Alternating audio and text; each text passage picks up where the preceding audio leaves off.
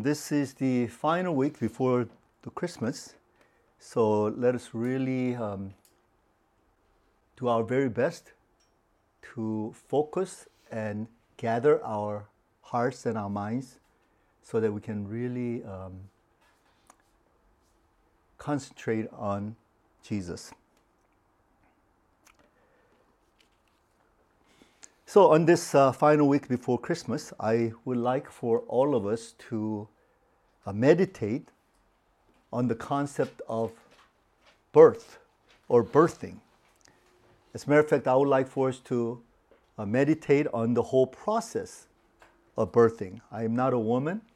I don't have the experience of having birthed a child, but we have women in our midst who have many experiences. And they'll probably be more of an expert to talk about this issue. But because this is a very important theological concept, the whole concept of birthing, that this very season of Christmas signifies, I want us to talk about this. But I am not just talking about any kind of birthing. I'm talking about birthing something that is Christ-like, as what Christmas signifies. The incarnation of Jesus Christ through the birth of a little baby boy born in Bethlehem. So I want to use birthing of the Messiah as the analogy for birthing of practically anything in life that we want God's blessing on. It could be a birthing of a vision. It could be a birthing of an artwork. An artist creating something, and he wants to create a sort of a masterpiece, and he wants to birth that art into reality. Birthing of an idea, a project, or a product. It could be a business plan. It could be a birthing of some kind of building project. It could even be a birthing of a family, a birthing of a church. Whatever form it may be, we use the term birthing to describe that whole process that is involved in actually bringing these ideas or concepts or plans into reality. Now, if we really want to birth anything that is Christ-like, then we need two factors. We need, first of all, the God factor. There has to be God involved in this. It's impossible to say something is Christ-like apart from there being God involved in this. And then there's, of course, the human factor. Because we're the ones who are really going to birth. And all women know that no matter what assistance they receive, ultimately at the end, they are the ones who are suffering. They are the ones who have to go through the labor pain. They're the ones who have to give that final push and bring that baby out into this world. Isn't that true? There's no smiles here. I think they're reminded of so much pain and suffering during that time.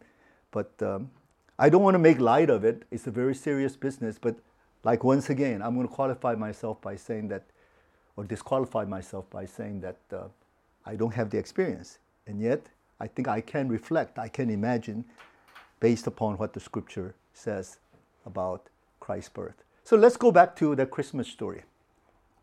In Matthew chapter 1, verses 18 to 23. And let's read this story and let's really focus on the theme of birth. Beginning with verse 18.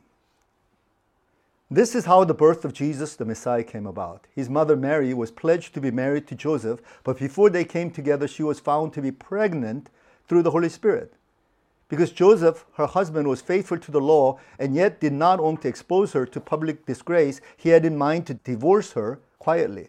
But after he had considered this, an angel of the Lord appeared to him in a dream and said, Joseph, son of David, do not be afraid to take Mary home as your wife, because what is conceived in her is from the Holy Spirit.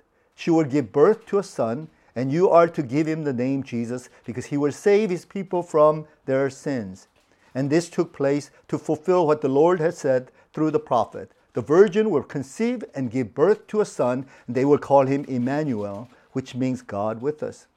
When Joseph woke up, he did what the angel of the Lord had commanded him and took Mary home as his wife. But he did not consummate their marriage until she gave birth to a son, and he gave him the name Jesus. Amen. So I want to talk about three very important aspects of this entire birthing process. First, it has to do with conception. Birth is not possible apart from conception. Of course, you can carry a child on behalf of someone, a child that you did not conceive on your own. Sure, you can do that. You can be a surrogate mom.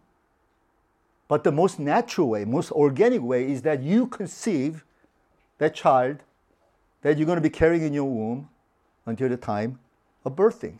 So birthing begins with conception. And we know in Jesus' case, Mother Mary, she conceived because of the Holy Spirit's power that came upon her. There was nothing magical about this, that she didn't conjure up something.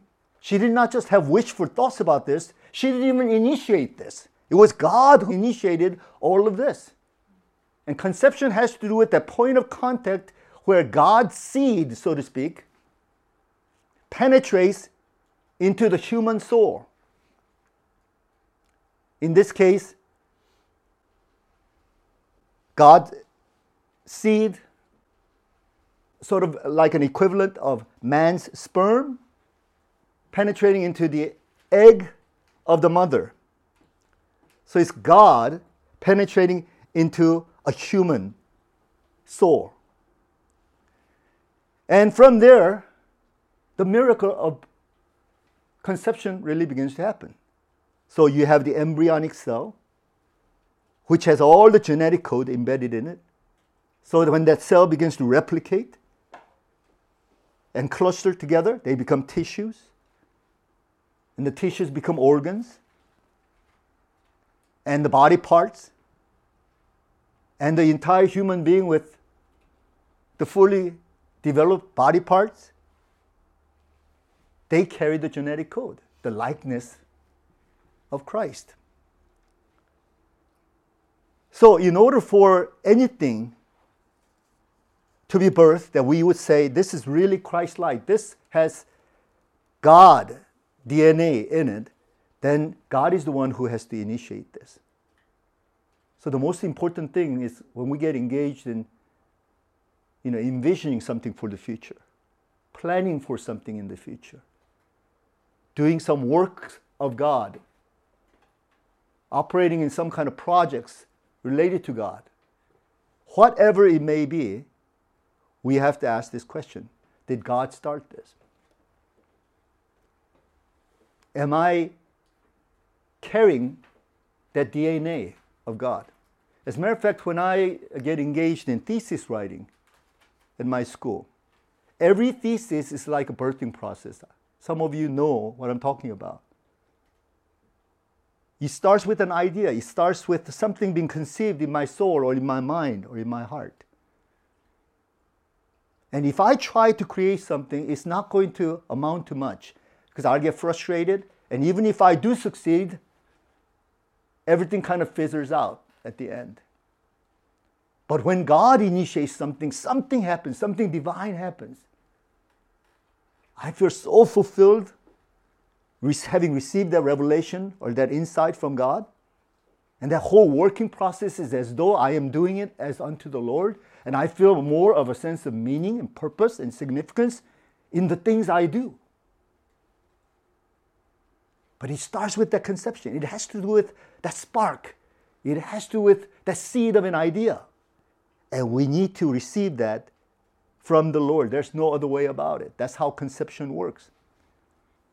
The bottom line is you can conceive it on your own. Fleshly ideas all the time, just kind of cranking our heads, just brainstorming with people. I've done a lot of that too. And I'm not satisfied with that. And as I age more and more, I really want to focus on what God initiates, what God sparks. And if I don't have that confidence, I don't even want to engage in it because I'm going to be frustrated at the end of it.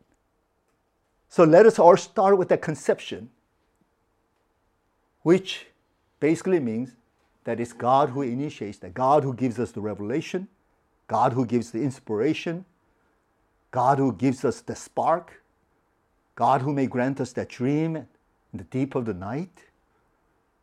God brings all the factors together that it seems like it converges or integrates into one vision or picture. And we all need that for the year 2022. We all need to have some kind of vision that we need to birth. It doesn't have to be a big mega vision. It doesn't have to be my life destiny. It's to the end of the year 2022. What is it that God wants me to birth? Well, it begins with conception. So let us pray. Let us ask. Let us open our eyes and our ears to see what God has to say and what God will show us. And let us receive that God, the divine DNA of the seed that will germinate in our hearts. All birthing begins with conception. The second part of this process is pregnancy, and this is the longest process, isn't it? Conception is that moment right there when the Holy Spirit brings that inspiration, that revelation, that spark, that awakening into our soul. But pregnancy, that's a long process, a lengthy process of some 9 to 10 months. And what happens during this time? Well, that vision or that idea or that plan begins to grow inside of you, sort of like in your spiritual womb. And you got to nourish that. You got to nurture that. This is a process of incubation.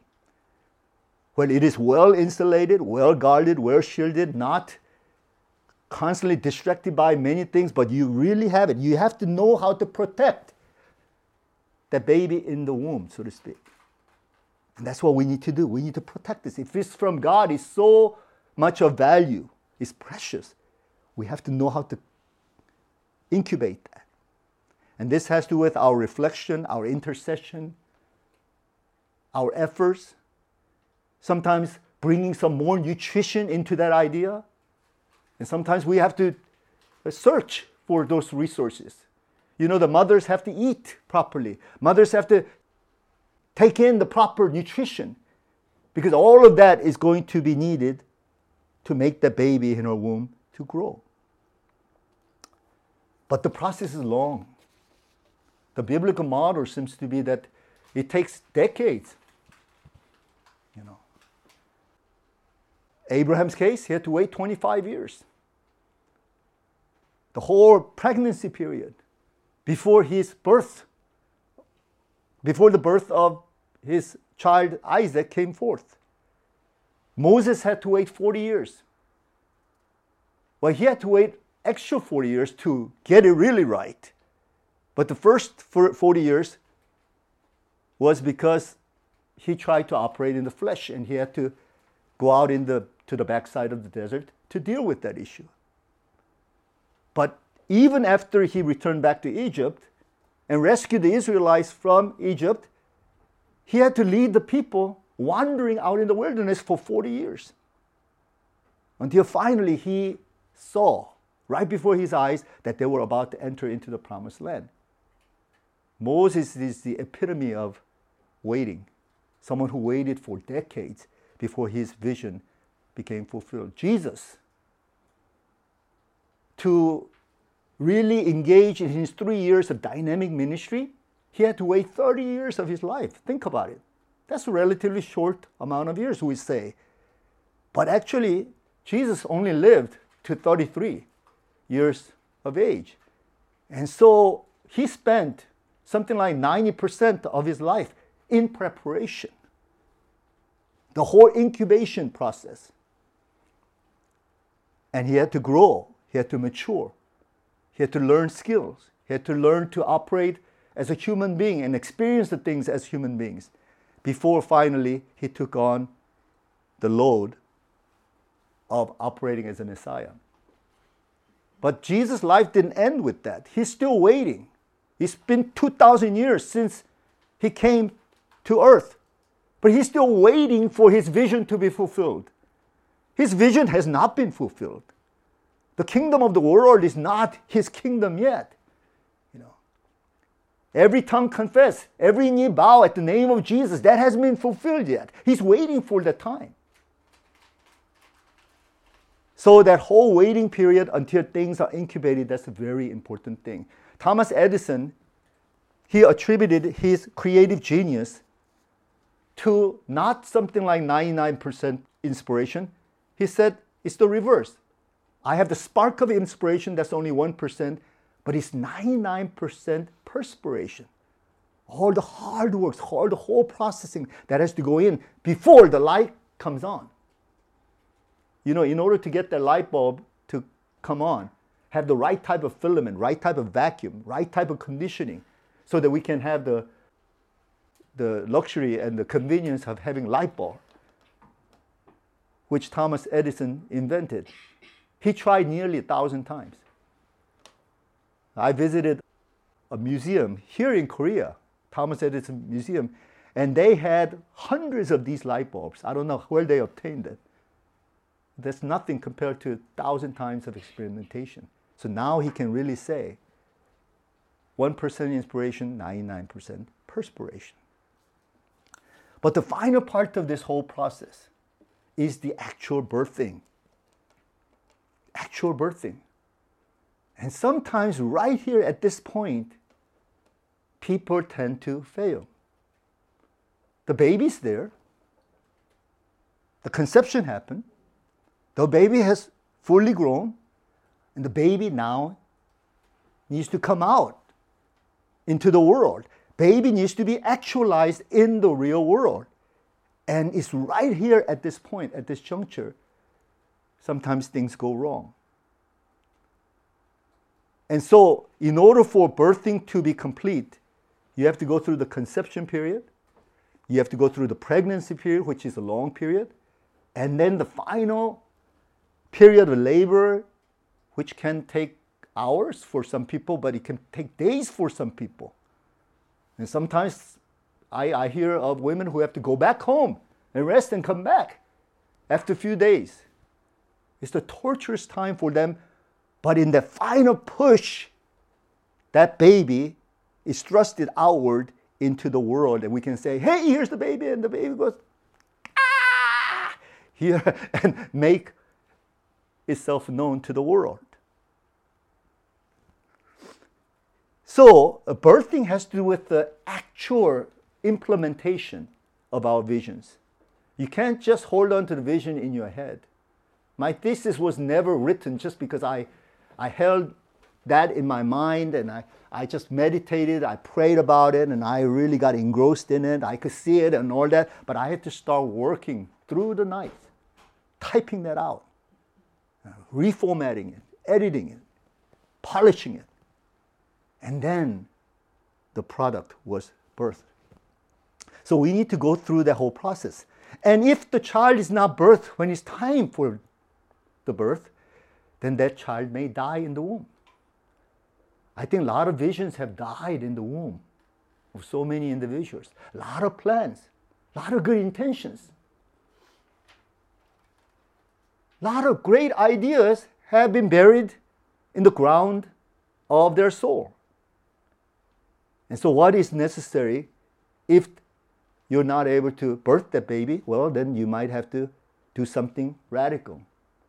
Surgery, a cesarean. And God has a way of doing that too sometimes. He really has a way of just kind of ripping you inside and bringing you forth, pushing you and thrusting you so that you have to go and birth that baby. I don't know if our women can identify with this, but I can only imagine. And I've seen plenty from the outside to be able to imagine plentifully. But it would be different when our women would start preaching this message one day. I hope you can. And I hope that you can get some ideas for this. So the whole process of conceiving the child, incubating that child, nurturing that child within, and then finally birthing that child. And this takes what kind of attitude on the part of Mary and Joseph? It takes simply trust and submission to the will of God. Because God is going to do most of it. But at the end, you're the one who's going to have to really participate and get that baby out into the real world. And so we see in Luke chapter 1, verse 38, Mary's attitude in this short one-liner. I am the Lord's servant. May your word to me be fulfilled. And for that, she was highly commended, highly favored by God. For this attitude, he says, I am your servant. I am your maid servant. Let it be done unto me, and I will do everything to carry that out. For the sake of your vision, O Lord. This is how she responded to angel Gabriel when Gabriel spoke the same word of prophecy to her as he spoke to Joseph. So he had to speak to Joseph first so that Joseph can, prepare and basically accommodate for Mary. But Mary is the real recipient of that word because she who's going to be the one who's going to conceive that child, be pregnant, and go through that labor pain and finally give that push which will birth that child. Now, as a way of closing, I find the text in Habakkuk very, very interesting.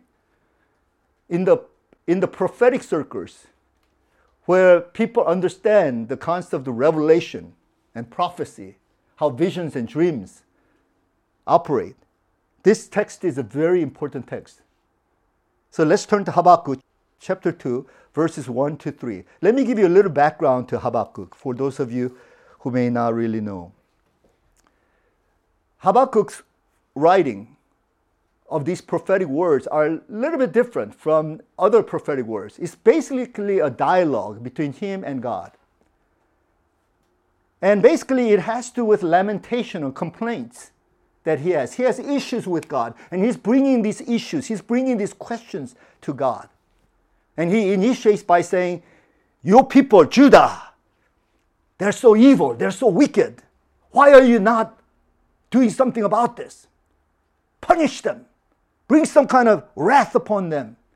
Set your people right, O God. And then he received the revelation, and God says, I will do that. And I'm going to use the power of Babylon to do exactly that, to punish Judah.